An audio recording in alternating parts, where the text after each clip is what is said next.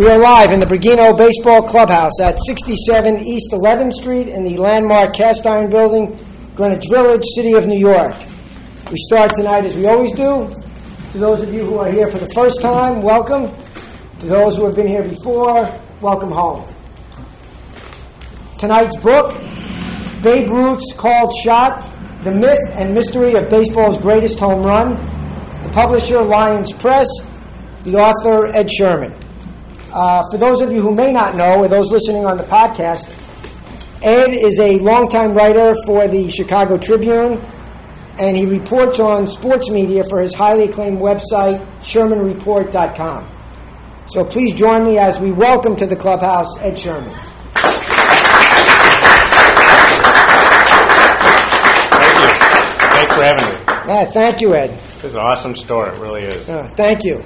Thank you. I got to try and build one in Chicago now. Well, maybe so. We'll franchise it. Yeah, absolutely. That's one of my other cities I can actually go to, so maybe we'll do that.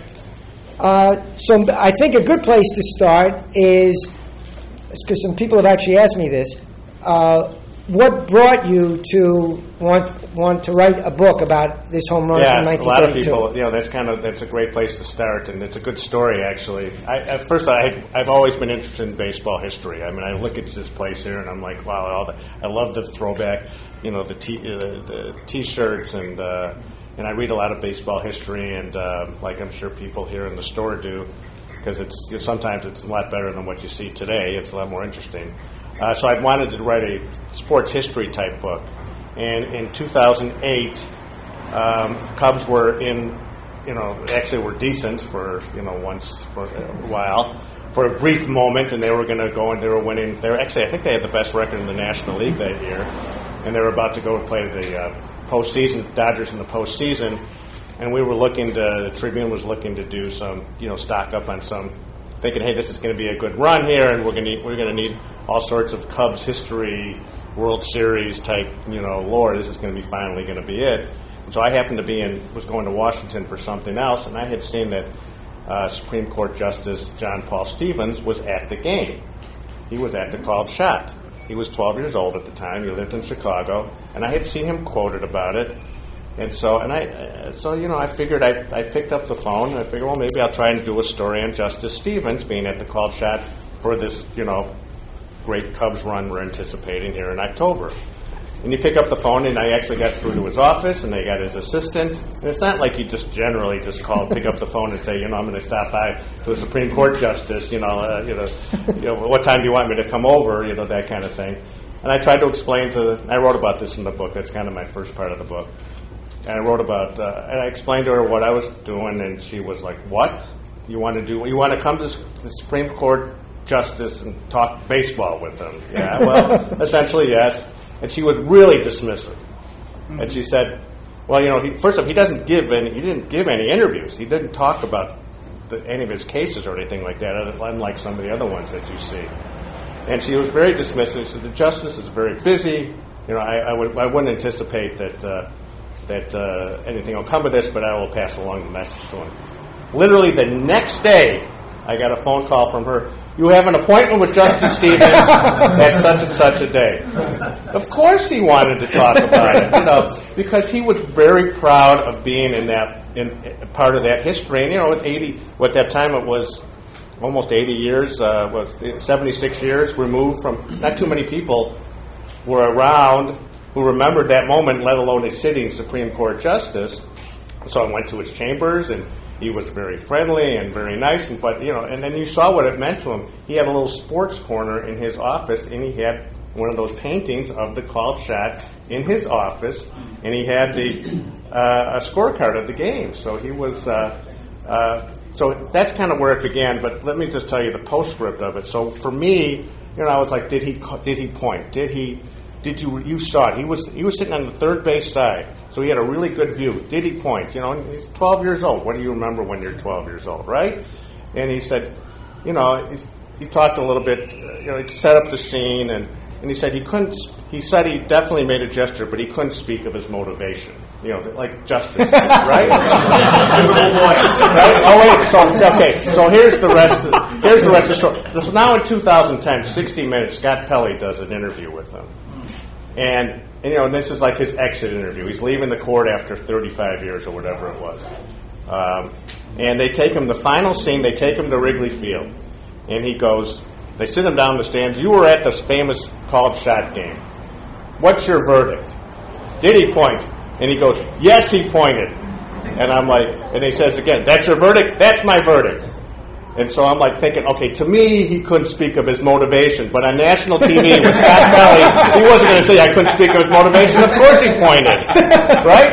I mean, to me, it really struck me that even a Supreme Court justice is like TV just totally acts, like different on TV than in person. So that kind of got me rolling. And that story never ran in the Tribune because the Cubs lost in 3 games to the Dodgers, and we never even, again, they haven't done anything since. But it kind of got me intrigued, and so I started reading them. Well, maybe there's something. I knew having a Supreme Court justice would be a kind of a good entree to, it kind of brings it into the present, and the more I started looking into it, the more I got, I just started Googling, literally my best friend should be the book is written by Ed Sherman and Google, because you just start Googling stuff. And I started reading about the media. I found this really great really long media thing about, and I'm a media guy, so obviously I was interested about what they wrote and what they didn't write, and that's part of the book. And then I started reading about what Ruth said. And I thought, well, and didn't say. And then I knew about these videos that existed, and we could talk about that at some point. So that's kind of. But my entree to the book was really that interview with Justice Stevens, and that was a really memorable day, to be in a Supreme Court justice's chambers talking baseball. And of course they loved. He wanted to talk because he was very, very proud of being in that moment. Well, if we could pick up on something that you said about the sports writers of the day. In the book, you talk about Grantland Rice, right. the legendary Grantland Rice. And it was just an unbelievable press box. If you think about the people, Grantland Rice, the press box included Grantland Rice, Damon Runyon, Ring Lardner, Shirley Povich, a young Red Smith, who was working in St. Louis at the time, Paul Gallico, I don't know if you guys know, who wrote the Poseidon Adventure, and there's another. An incredible press box. But Grantland Rice was the king. He was the ESPN one-man ESPN of that era, because he was. Everyone wrote about. Everyone read his columns. He was a very prolific writer.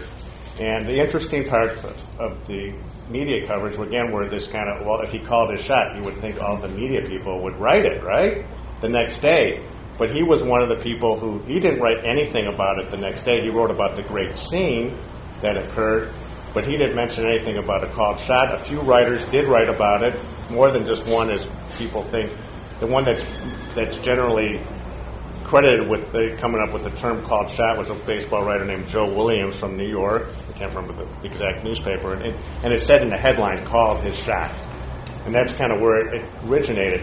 So Grantland Rice does not write anything the next day, but the following day he writes this great flirt, Babe Ruth, and pointing and doing all his, like a duelist and all his colorful prose. So why did he wait a day? Was he trying to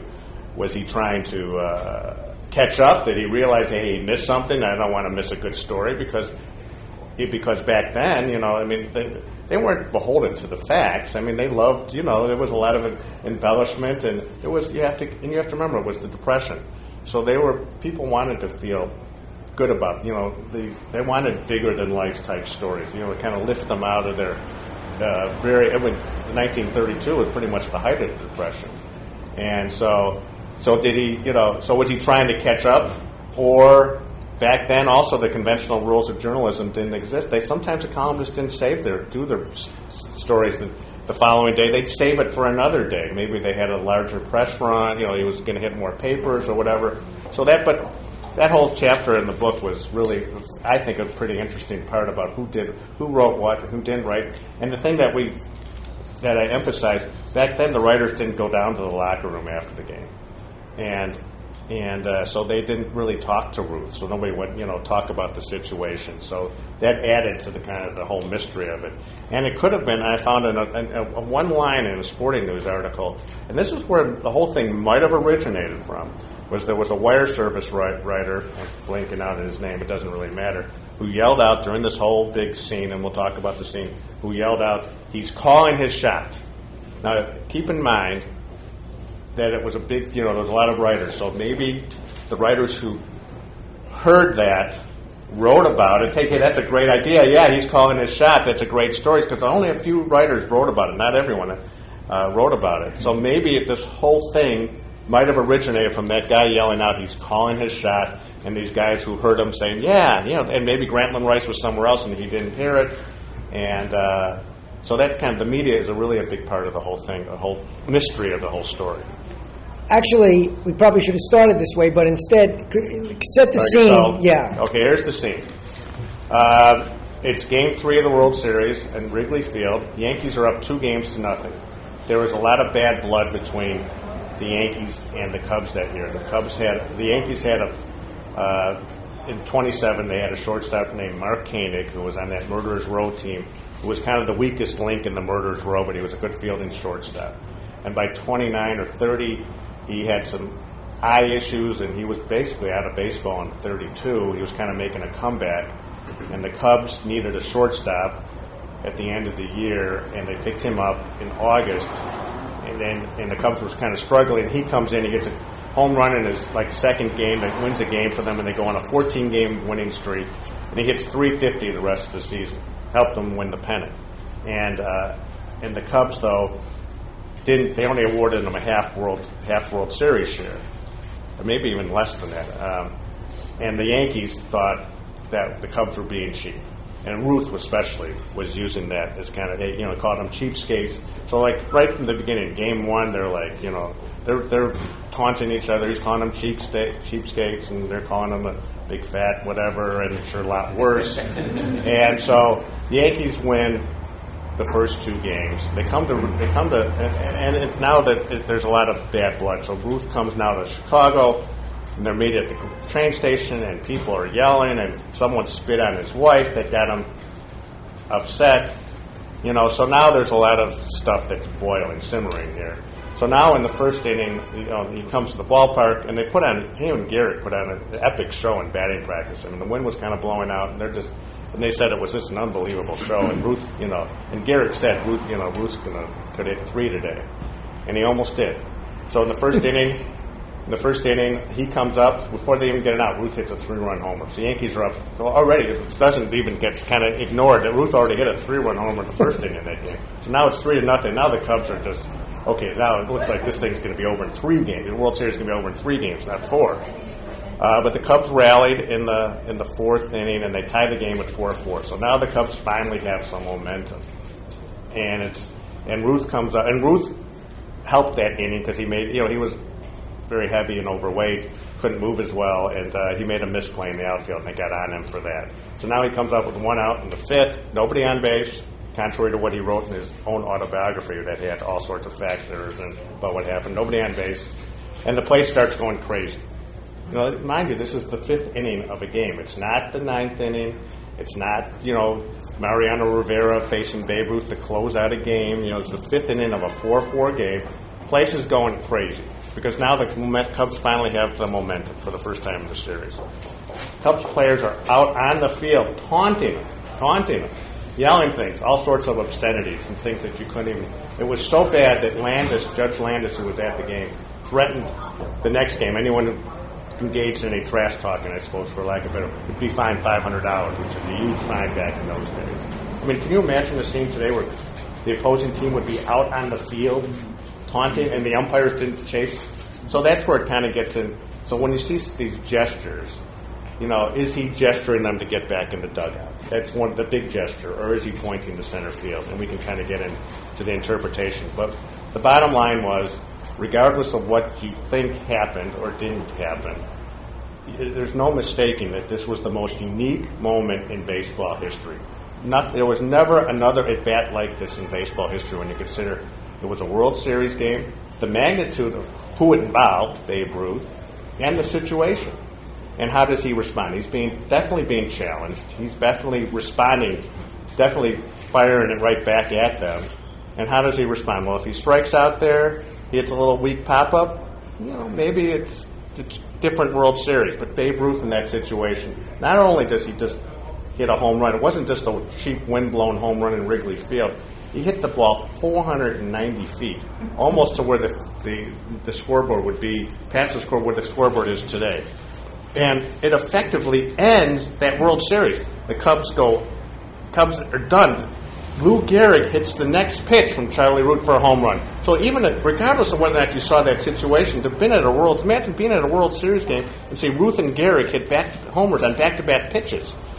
And so that home run doesn't get enough credit for the Yankees won that game really easily, and then they killed them in Game 4. So they just completely blew the wind out of the Cubs, and people realized not that so much whether or not he called his shot, but they realized what kind of scene that was, how he was being taunted by all these fans, and how he responded. And they gave him a standing ovation when he came out in the field in the sixth inning because they knew that this was an unbelievable moment. So I think that when people say the called shot didn't happen. Well, no. There was maybe he didn't do the William Bendix, arm straight type routine that we see in the movies that are kind of the comic, but something definitely happened. And even if you don't believe that, if you say nothing happened like George Will and people like that, I have them in my book. They make it seem like that Charlie Root the pitcher was throwing and Babe Ruth was like a normal at bat, right? It was far from it. I think it's the most unique at bat in baseball history, and I think a lot of people would agree. Can you talk us through that at bat? Can you go through this pitching sequence? So, So the other thing, you've seen, most people have seen the silly 2 Babe Ruth movies that are really beyond comical, and I did a chapter on how the called shot was done in both those movies, which is beyond comical. But because they just show him his bat on his shoulder, he's taking 2 pitches, and he's setting up the pitcher. Even Ruth in his own book has it as an 0-2 count. It wasn't an 0-2 count. He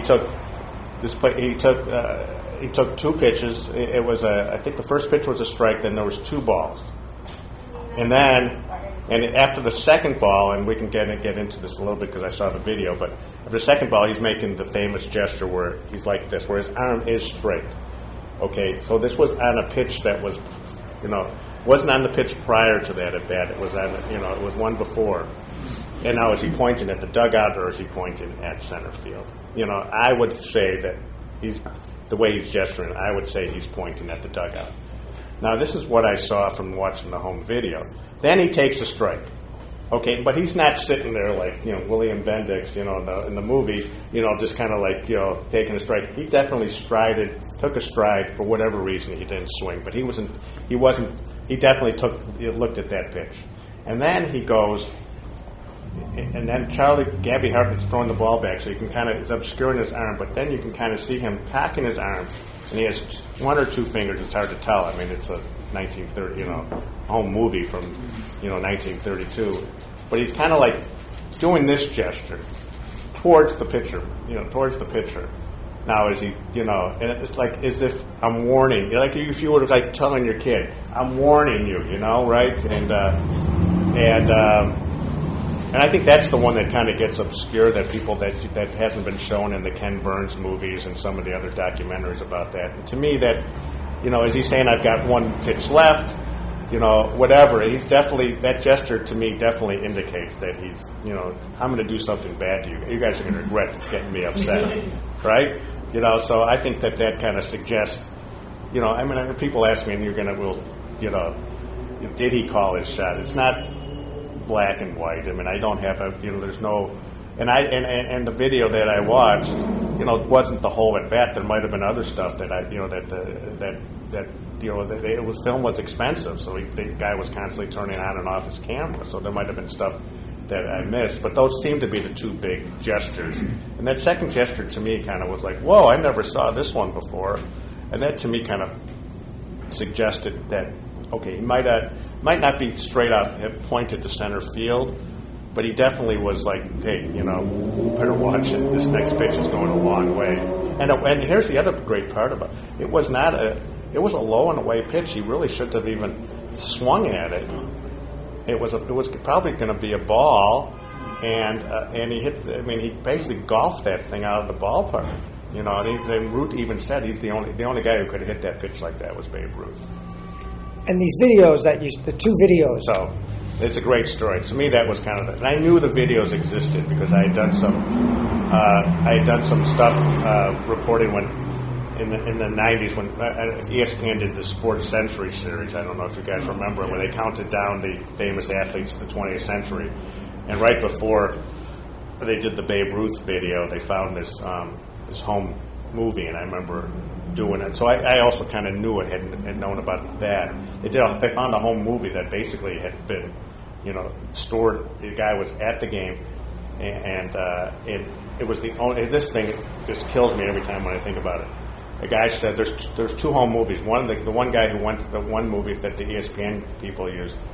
The guy, he took a 16 millimeter camera, shot video of Babe Ruth, the called shot. That was the only baseball game he ever attended in his entire life. Right? Okay, so there was these 2 home movies, and 16. There was another one by another guy who worked for R.R. Donnelly and basically borrowed a camera, and the guy would love to shoot videos, and they basically shot the video and maybe edited it or whatever and put it in the trunk and took it out for family gatherings among, here's Aunt Susie and here's Sophie running in the yard and here's little Sally and here's Babe Ruth hitting a home run in the World Series game. Basically, that's the way it existed. These people had no idea. They assumed, well, this is it's a World Series game. They assumed that this footage existed elsewhere. And so one guy in Louisville, his great grandson in Louisville, was telling somebody he had this. And he realized at the time that there's no footage of this moment. So he started trying to get it out, and he realized it. And then the other one took until the 90s. The guy the family, someone who knew a little bit about sports saw it said, "Do you realize what you have here?" So I went to see, and again, the only game he ever went to, and he just happened to have a movie, and he shoots one of these greatest moments that, shoots like film of this great moment that doesn't exist anywhere else because the newsreels didn't get it or whatever, or nobody saved it for whatever reason. If you look at the newsreels, there's no real footage of him doing anything. So I went down. This is one of the highlights. So I went down to visit the guy in Louisville who had the home movie, and I have some of the stills in the book of the home movie. And we watched it. We analyzed it, and it was about a minute and a half. And first of all, the thing that was he had about a minute and a half worth of footage of the game. Again, for what either he was saving on film, and film is very expensive, or he was turning on and off the camera. I don't know. But he had about a minute and a half. So he had the Cubs, he had the players, the people walking into the stadium. He had the players holding this huge American flag during the pregame show. Now you can imagine the players doing that now in the world. You'd have to get a special union dispensation, to have them, do anything like that, right? Holding a flag. Then he had Ruth hitting the home run in the first inning, and it was really neat to watch when you think about. All the footage that you've seen of Ruth, it's all kind of there's no context to it. You never really see him in a game situation. It's all kind of newsreel, and he's just kind of hitting a home run, and he's running around the bases, he's doing a little waddle. And to see him actually in the context of a game where he actually took a pitch, and then he hits the next pitch for a home run, it was really cool.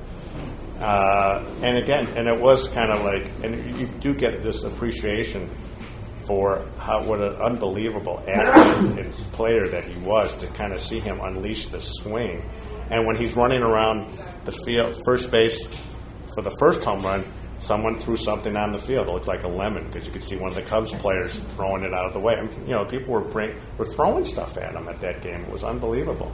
Then he had footage of Kai Tyler hitting a home run for the Cubs, but he had it running backwards for whatever reason. And then he had the called shot, only 3 pitches to the called shot. So you have the 2-1 pitch that I described where he's doing this. And the interesting part about that, Gabby Hartnett was the Hall of Fame Cubs catcher. And he was always been one of the guys who said that Ruth didn't call his shot, because if he would call his shot, I would have definitely seen it. I'm the catcher, right? Oh, here's something that's interesting. So that 2-1 pitch that goes for a ball, where he's making the pitch had dribbled behind Hartnett. So his back is turned. He's retrieving the ball while Ruth is making that gesture. So he never saw that. Maybe he never even saw that gesture, which is kind of an interesting thing. And so then you see the next pitch. This is not continuous action here, So then you see the next pitch. He probably turned the camera on right when Ruth's in the delivery. You don't even see the pitcher. You just see Ruth and the catcher. And he takes and then this is when he's doing this.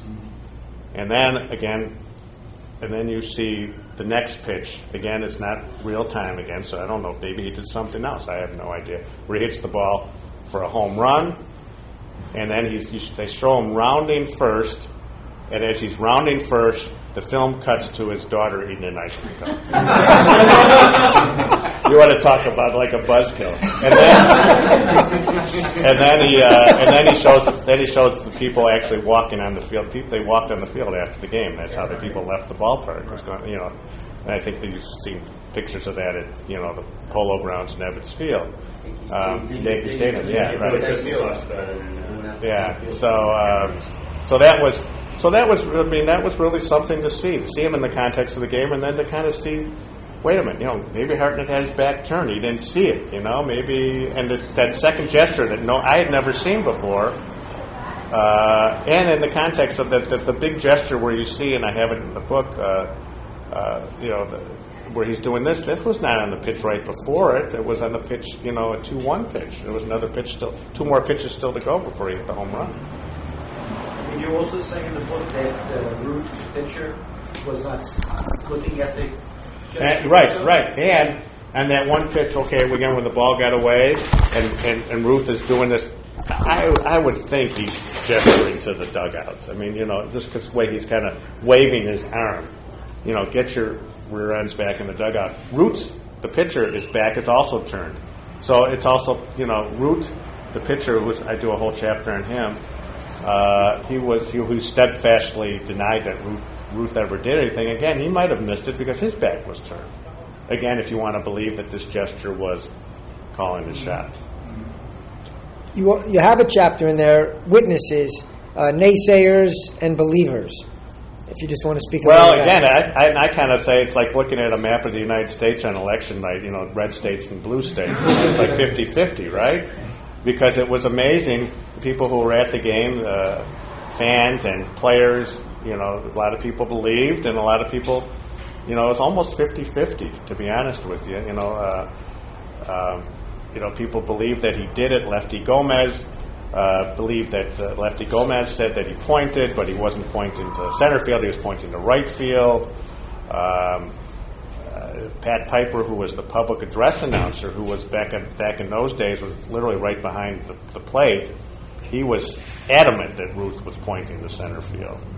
But then you had Gabby Hartnett, obviously we talked about, who said that Ruth didn't point. I was there. I would have saw. We kind of know that maybe there was. But even Mark Koenig and other guys from the Cubs and guys on the Yankees, no, he wasn't pointing. He was jabbering. He was gesturing at the Cubs. He didn't. Nobody would do that. And so that was kind of an really interesting chapter to see what people said. And a lot of famous people were there. And I have FDR was at the game. Franklin Roosevelt threw out the first ball. He was running for president the first time, and he was at the game. And there's a quote from his son James, like 50 years later. Which says that his father believed that. Oh, James was at the game too. That they believed that he called his shot. Now, listen, are you going to say, isn't it a better story to say that he called his shot? That you were at a game where something happened, as opposed to trying to knock down the legend. But the interesting part of it was what Ruth had to say. I do a whole chapter. One of the great highlights of the book was amazingly. Babe Ruth's daughter, or his adopted daughter, from his second wife, who he adopted, is still alive. She's 97, just turned 97 years old. So I talked to her last year. She's 96.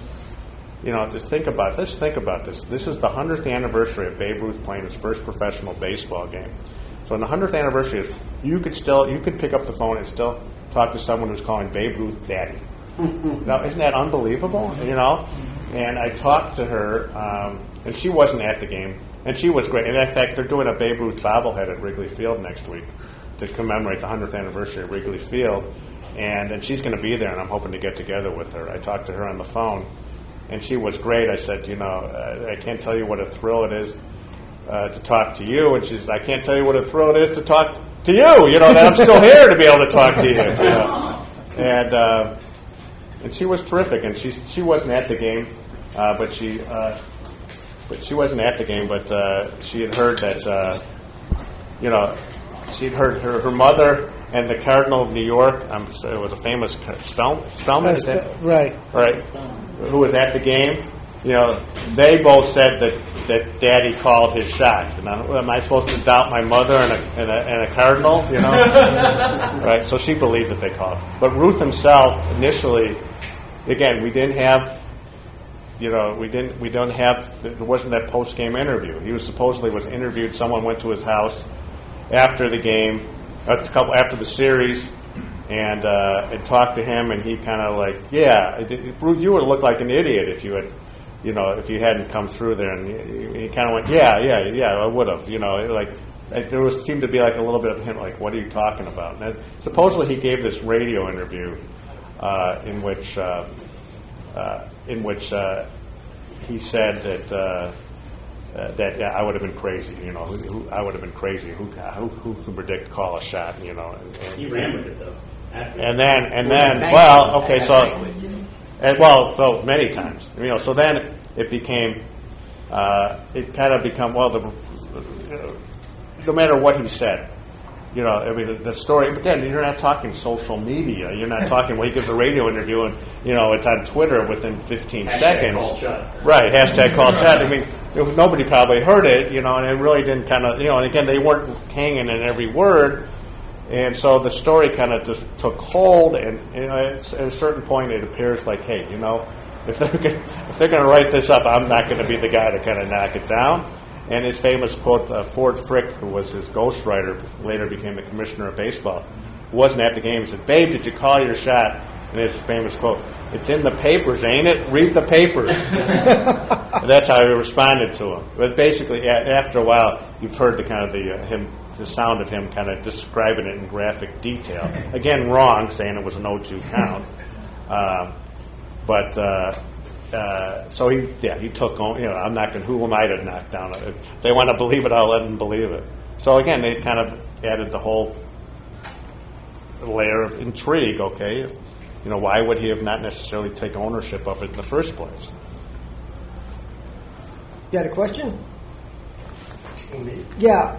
I guess. We could start in with some questions. Sorry. No, does anybody have a question? Yeah, you go. You mentioned that reporters weren't allowed down. Oh, no, they weren't allowed. They just didn't go down. Oh, they didn't go down? No, well, it was like, if you look at the quotes, the reporter, back then, the reporters were like, the big columnists, they were the big celebrities in the newspapers. Because that was the only way you got news. Radios weren't, there was still new, still limited and still primitive. For radios and who could afford a radio in those days, and that's how they got their news. And if you look at that chapter about the way they wrote, it's just it's very theatrical, I would say. Very dramatic, and they all fell over each other to try to use these great moments. You think that you're reading something out of. Greek mythology almost, and that's how they kind of wrote them, because that's what the people wanted. They wanted heroes. It wasn't like they wanted, and who was the biggest hero of that day? It was Babe Ruth, and Babe Ruth really. And I think another thing that's kind of great about the moment, whether or not you believe it, really Babe Ruth did not, up to that point. This was the last World Series home run he ever hit. He never played another World Series after that. He was basically at the end of his career. He was 37 years old. He almost missed that World Series to begin with because he had some kind of mystery ailment, and in September, where they said it was appendicitis, and some people thought it might have been syphilis or something like that. It was the babe, right? So anyway, but he came back and he played. But you think about it, he never had a game-winning Game 7 winning the World Series home run, or even a game-winning home run in a World Series. He hit 3 home runs in a World Series game. But this is Babe Ruth. I mean, you think Willie Mays had the catch. Hank Aaron had breaking Babe Ruth's record, right?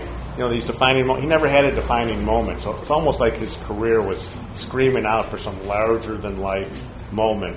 I mean, when you ask, if I ask you what's the defining moment in Babe Ruth's career, if I ask anybody, they're going to point. They're not even going to say. They're going to point to some imaginary center field somewhere because So it was almost like his career was demanding something like this, and it was great that it happened. I was wondering, did the pitcher for the Cubs ever really come out? Yes, yeah. I have a chapter in the book about him. In fact, I got a note that someone sent him in 1965. That the Chicago Baseball Hall Museum got a hold of, and which said, "Dear Mr. Root," and I'm sure he got many of these. I understand. Can you tell me what did Babe Ruth really basically? Can you tell me that did Babe Ruth really call his shot at Wrigley Field that day? And it's in handwritten. He didn't even on the bottom of it. He sent it back. It says, "If he had called his shot, I would have knocked him on his head." Babe Ruth, right? And it was like. And so he was a great pitcher. Who was the winningest pitcher in Cub history? Everyone probably say Fergie Jenkins or something like that. It's Charlie Root. Charlie Root had 201 victories for the Cubs, so he was a great pitcher, and yet he always kind of lived in. And he was also known as his nickname was Chinsky because he was known for knocking players off the plate, and so. So they kind of said, so he was pretty adamant that it didn't happen. Now here's the catch. Okay, so that I would have knocked him off the plate if he had pointed. Well, we definitely have seen that he did more than enough, regardless whether or not he's pointing. His gestures were more than enough to have warranted a pitch. That knocks him on his rear end, or knocked him on his ass, as Root would like to say. So why didn't Root do that? Did he kind of? And one of the guys in the book kind of says Root kind of choked in that situation. He should have knocked him down, regardless. There was all this byplay going on. He would have been more. Nobody would have blamed him if he would have knocked him on his butt. And again, and Root, there was some speculation that Root was engaging in this bantering, which was incredibly stupid since he already gave up a 3-run homer to the guy, and Ruth hit a ball to the wall in the third inning. He almost had 3 homers on that day. So why would you want to make this guy even madder, give him more incentive, and he's already hit 1 homer and almost had a second. And so did Ruth acknowledge that there was any gesture? Did he say no? It basically said, yeah, right. No, he didn't acknowledge any gesture. If he would have pointed, I would have knocked him. That was what his. And he was quoted many. I found again, kind of looking through all the archives. And here's the thing: he died. He's on his. There was a YouTube video. You guys you can look at it. Charlie Root's. If you YouTube Charlie Root's daughter, there's actually a YouTube video that someone did with Charlie Root's daughter shortly before he died, where she kind of describes the deathbed scene for Charlie Root, and she goes, I'm going to be remembered. I was a great pitcher. I won all these games, and yet I'm remembered for something that didn't happen. And sure enough, when he died, this is the last line in that chapter. The obituary read, the AP obituary read, Charlie Root, who gave up Babe Ruth's called shot home run, died at age 71. So it was the first line in his obituary. So it is a little bit sad, but again. I think there's also this idea that he would have not. Everyone would have said. They all said, "Oh, if he would have pointed, he would have knocked him off the plate." But why didn't he knock him off the plate in the first place? There was more than enough to justify him doing something. Well, did Ruth come up? Did Ruth come up again against Root later in the game? Well, after the back-to-back homers, they mercifully pulled out Root. Now, here's an interesting part of the story, but that brings up. So one of the guys who taunted him was Guy Bush, who was a pitcher for the Cubs, and he lost the first game, and he was really very much one of the instigators, if not the instigator. So he's pitching Game 4, the starting pitcher of Game 4. Ruth comes up in the first inning, and already you could tell the guy, he's already given up. Like, I think he started the game with back-to-back walk and maybe a single. So he's got 2 men on. And the first pitch to Ruth hit him right on the forearm, to Bush. Bush throws him. So Bush did what Root didn't do the day before. And Root's going down the line saying, "Is that all you got?" But he actually tagged him pretty good, and there's some question whether or not he would have been able to play the rest of the series because he had his arm really swelled up after that game.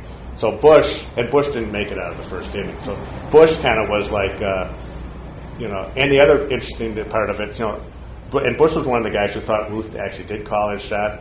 So we know that famous home run that Ruth, how he finished his career. One of the last games he played, he hit 3 homers off of Pittsburgh.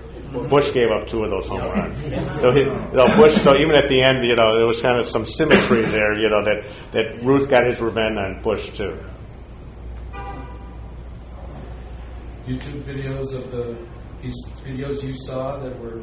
Well, you might see them on YouTube, but they're out there. They're not supposed to be there. This guy's very protective. I had to pay, even though he was very nice to me, and he had me in his house and took me out to dinner, and we had a great time. I wanted to use the stills. Can I use the stills? Yes, but I'll have to charge you for them. So he didn't charge me his normal rate, but he still charged me. And he's got a lawyer, and there's stuff that's on there. I think Deadspin did something. And, he's got a lawyer who's kind of every time these things kind of pop up, hey, you have. What about the other one? The other one is it's ESPN. I couldn't reconnect with the people who had the other one. But again, it's copyright. ESPN they paid $1,000 for that one-time use in that Babe Ruth documentary, and they hardly even used it. Again, they didn't show the whole. There was more to it. That's what kind of was like really enlightening to me when I saw the video. But these are the people who took pictures, right? No, these are descendants. They are descendants. Right? Yeah, the one in Louisville was a great grandson, and I think they're like both great grandsons. I mean, you're talking almost 80 years have gone by. Well, now 82 years. Just going with the whole video thing. It's just funny if somebody were to call their shot now, we have a HD close-up of their pores on their index finger. But it's just surprising to me. I think you've slightly answered this with the video talk, but you always see it. First, you see that photo of the 2 fingers where it doesn't really, you can't really, it's all blurry. And then after the home run, you see him gesture to the dugout going around between first and second. Right. And so, it being a World Series, it's always been very hard for me to believe that there wasn't some movie camera. And maybe there was, and they got destroyed. I mean, they didn't archive things the way they did. It could be some guy just accidentally threw it out. They didn't have copies, and they didn't back then, and so it's hard to. I don't know what happened. I don't know, and and if you see even the newsreel footage, it seems like they're up on the roof in the worst locations for the ballpark to try to shoot. It's always so far away. Why couldn't they, get closer? But you brought up a good point about how it would have been today, how it would have been dissected, and and we would have 19 different angles of it, and let's go down to Kenny Rosenthal on the field. What were they saying? What are they saying? And I think part of the beauty of this whole thing is that we don't. That to me is one of the best. We don't know for sure, because it would, and there's so. I mean, we'll be talking. It's 82 years later. They'll be talking about this in 182 years that we don't know for sure, and that's kind of one of the joys of this. John Thorne, who's I talked to in the book, is the MLB historian and written many great books.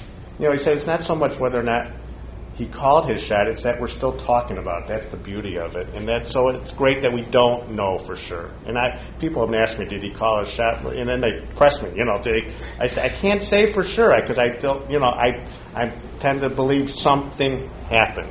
But if you're asking me, do I think he pointed at center field? I'm not going to lie and say yes, he did. Because I can't say that for sure. But I definitely think he was being challenged. And he rose to the challenge in a way no other player really had encountered, especially in the context of a World Series game. So I'm glad to hear that you don't have a definitive answer. Believe me, because before this event, I was actually kind of nervous because it is one of those things that one of the first things you learn about in Little League is. I mean, I called a million ground ball outs in my life. I called So when you first put together the idea of doing the book, was there any apprehension on your part of thinking, I almost don't want to know? No, because I kind of knew that I wasn't going to be able to find that exact answer. I didn't think that, because I thought if we had found that exact answer, it would have existed. I kind of put together the book thinking, okay, how do we get to this? How did it kind of happen?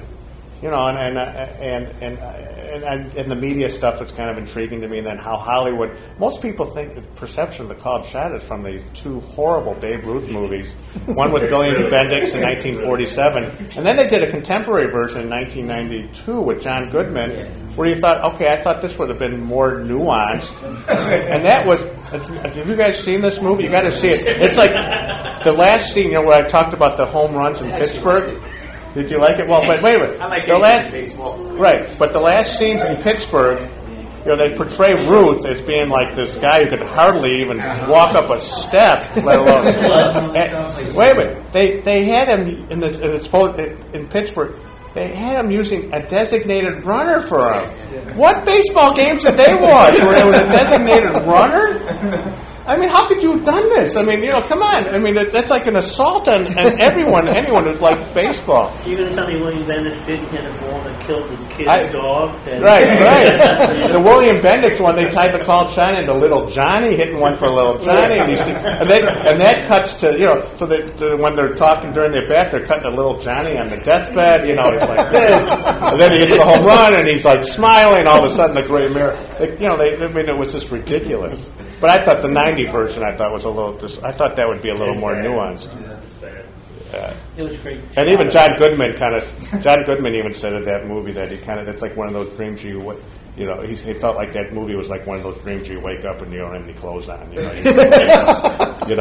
well, they had him playing into the kid right, too. I mean, that was just right. In terms of the reporters, I was just wondering if you knew when that changed in terms of when they started. Well, it happened here in New York. The Dick Young, who was one of the first guys who actually started going down to you know, he was one of the first guys who kind of started in the 50s, late 50s, and the 60s. Well, actually, even a little predates that. You know, they kind of, hey, you know, I want to hear what these guys have to say. Okay. So there was a group of guys, you know, Dick Young, and then there was a group of guys who were kind of called the Chipmunks. If you watch the '61 movie that Billy Crystal did, which was a great movie. You know, they talk about those guys. You know, that was really like the first time when they're kind of berating Roger Maris, that they really kind of, you know, that these guys really had this attention on almost a daily basis. And they called them the Chipmunks because they were always chattering in the press box. It's not really about the Called Shot, it's about Babe. And I don't know whether you are the expert, but at prior Clubhouse, I brought the Bruce Murray picture of his taken right before his last game. The one in his 1935. It's the only photo that exists from his last game. Oh, I didn't know. We have it here. Okay. Unfortunately, it's put away at the moment. Oh, okay. I'll have to come back. It's a very poignant picture, and he's kind of very pensive. And when the picture was taken, they didn't know it was going to be his last game. Mm-hmm. And apparently, at the time, some of the outfielders had signed over. Some of the pitchers, had signed a petition. You know, that they wouldn't pitch if he was playing in the outfield because he was so bad. I just thought maybe if you had. Well, I do. Okay, here's the context. Well, you know, he went, and I do it. You know, and I kind of did a couple chapters leading up to the moment of the Called Shot, where I did I start the year 19 after he hit his previous World Series appearance was in 28. So I kind of go take the story from there, and it kind of set in the background. And he wanted to manage. And it really, you know, and when Miller Huggins died abruptly in 1929, I mean, he thought he should have been the manager. They hired a guy named Bob Shockey. I think he only lasted 1 or 2 years. You know, he solicited him then, he got turned down. And then he solicited, you know, Bob Shockey was bad. And again, he went to him because back then, all these guys were Ty Cobb and Tris Speaker. They were all player managers. And he even notes in his autobiography that the Senators made Joe Cronin a manager at 26 years old, and he said, you know, and I wasn't. And he notes that something to the effect that, and I wasn't experienced enough. They made a guy who's 26 years old, but they wouldn't let me be manager. Really? So he went to Boston thinking. The only reason why he went to Boston was thinking that he was going to be manager. He was going to get a chance to manage that team, and they kind of reneged. And when he realized it wasn't going to happen, that's when he quit, because he was going to retire after 34. So he kind of played, and they realized he was just being used for box office, that they had no intention of. And it really is kind of a shame. Robert Creamer kind of writes that, in the autobiography, in the biography, the great biography that he did, that there's the idea that Ruth couldn't control himself wasn't, was the reason that commonly given. How are you going to? You can't manage yourself. The owner said, how are you going to manage other players? Well, all these guys, he said, a lot of these guys were alcoholics and they weren't saints themselves. Why didn't they let him be a manager? It really was kind of a crime. That's really what it was a huge disappointment for him. He wasn't about to be the Dodger manager. Yeah, how did he end up in Brooklyn? He was going to be a coach, thinking he might be manager. And they kind of, again, they just trotted him out there because his presence just, he was being used. That would be batting practice. That's really what he was like. Yeah, and he took occasional batting practice. He was still only a few years removed. Well, it wouldn't have involved Ruth, but was there any carryover from this in 1938 when the Yankees played the Cubs again? I don't think so. I don't know. I didn't get into that. I don't think so. And again, that the Yankees killed them in 4 games. So the Cubs actually, I'm from Chicago, and the Cubs played net from 1929, as bad as they were, the history, they played from 1929 to 38, they played in 4 World Series. They were a dominant team of that era, but they kept running into the Yankees, And the Browns. And the Yankees, no, they ran into Philadelphia, and then I think Detroit beat them. Detroit 35. Oh, yeah. What was 45? 45 was Detroit, too. Oh, Detroit? Yeah, the Cubs had... Browns won in 44. Yeah. There were 14, in that game 3, there were 14 Hall of Fame people in the Hall of Fame on the field, in that ballpark that day, including the Yankees owner, and Joe McCarthy was the manager. So it was, and Bill Clem was one of the umpires. So it's a pretty amazing assemblage of people who were at that game that day. The Yankees get McCarthy from the Cubs, not right? Right. They didn't trade him. And Ruth did not have a close relationship with him because he resented the fact that he wasn't named manager. I also have just a general question to make. You said it was a low and away pitch. Yeah. I should know this. I mean, such a legendary hitter. I'm sure he liked the ball anywhere, but do you like it down? Well, here's another thing. I don't know if this video still exists because I think the guy who posted it had to take it down. There was a side view of Ruth. It was probably the best video that I've seen of him actually, where these hitting coaches broke down his swing. If you do like a YouTube and do Babe Ruth's swing, and I talked to one of the guys. I don't know if the video's still there. But it is amazing to see his swing in kind of slow motion like you would see it today, like they would do it. That's the only thing that I've seen. And I did a kind of a Babe on YouTube chapter because I found a bunch of these videos. But I wanted to talk about his swing, and I had to call up this hitting coach. Tell me about his swing. And the thing that really struck this guy that you have this kind of comic book character, Babe Ruth kind of being heavy and overweight, and you don't realize what an incredible athlete he was. The guy in 1931, we all know that he was a pitcher. He started as a pitcher and probably would have been a Hall of Fame pitcher if he hadn't become. But so he's 10 years removed from pitching a game, and it's late in the season, the Yankees are out of the pennant race. He pitched a 9-inning complete game and won in 1931, 10 years after his last game. And so it just shows you what an unbelievable athlete. And I was saying, so we broke down the swing. And I'm not going to go into it, but the thing that really struck me was the guy said Ruth had unbelievable upper body flexibility, especially in his shoulders, because you can see he holds the bat back so long while he's already moving his weight forward, transferring the weight, that he's able not only to square up the ball, but also he's throwing up this unbelievable. And he's a big, strong man to begin with. But the way he was able to hold it back, basically when he does pull the bat through the zone, whipping through there like nobody else at bat speed. No, it's Like like a 40, yeah, he used it, 40. I don't know if he was using that as heavy a bat in 37 or 32. Yeah. They got his bat, you can hold it. It's heavy as hell. It's crazy how big that is. Yeah, it was a huge. I mean, he was he was strong, but you don't think of Babe Ruth as being flexible. And this guy said, in order to hold it, because he's already transferred his weight forward, and he still has the hands back. And he said it was the best position he's seen any player ever achieve in a swing. And so again, I would have given anything to have seen him play. Separation. Yeah. When your front foot is striding forward, right. keeping the backside back, you're able to weigh down much more. Yeah, and he said he was able, even if he was off on the pitch, and this is kind of getting baseballish, technical, but even if he was off, even if he missed, he still was able to, his zone of missing, I suppose, was twice as big as anyone else's because of the way he was able.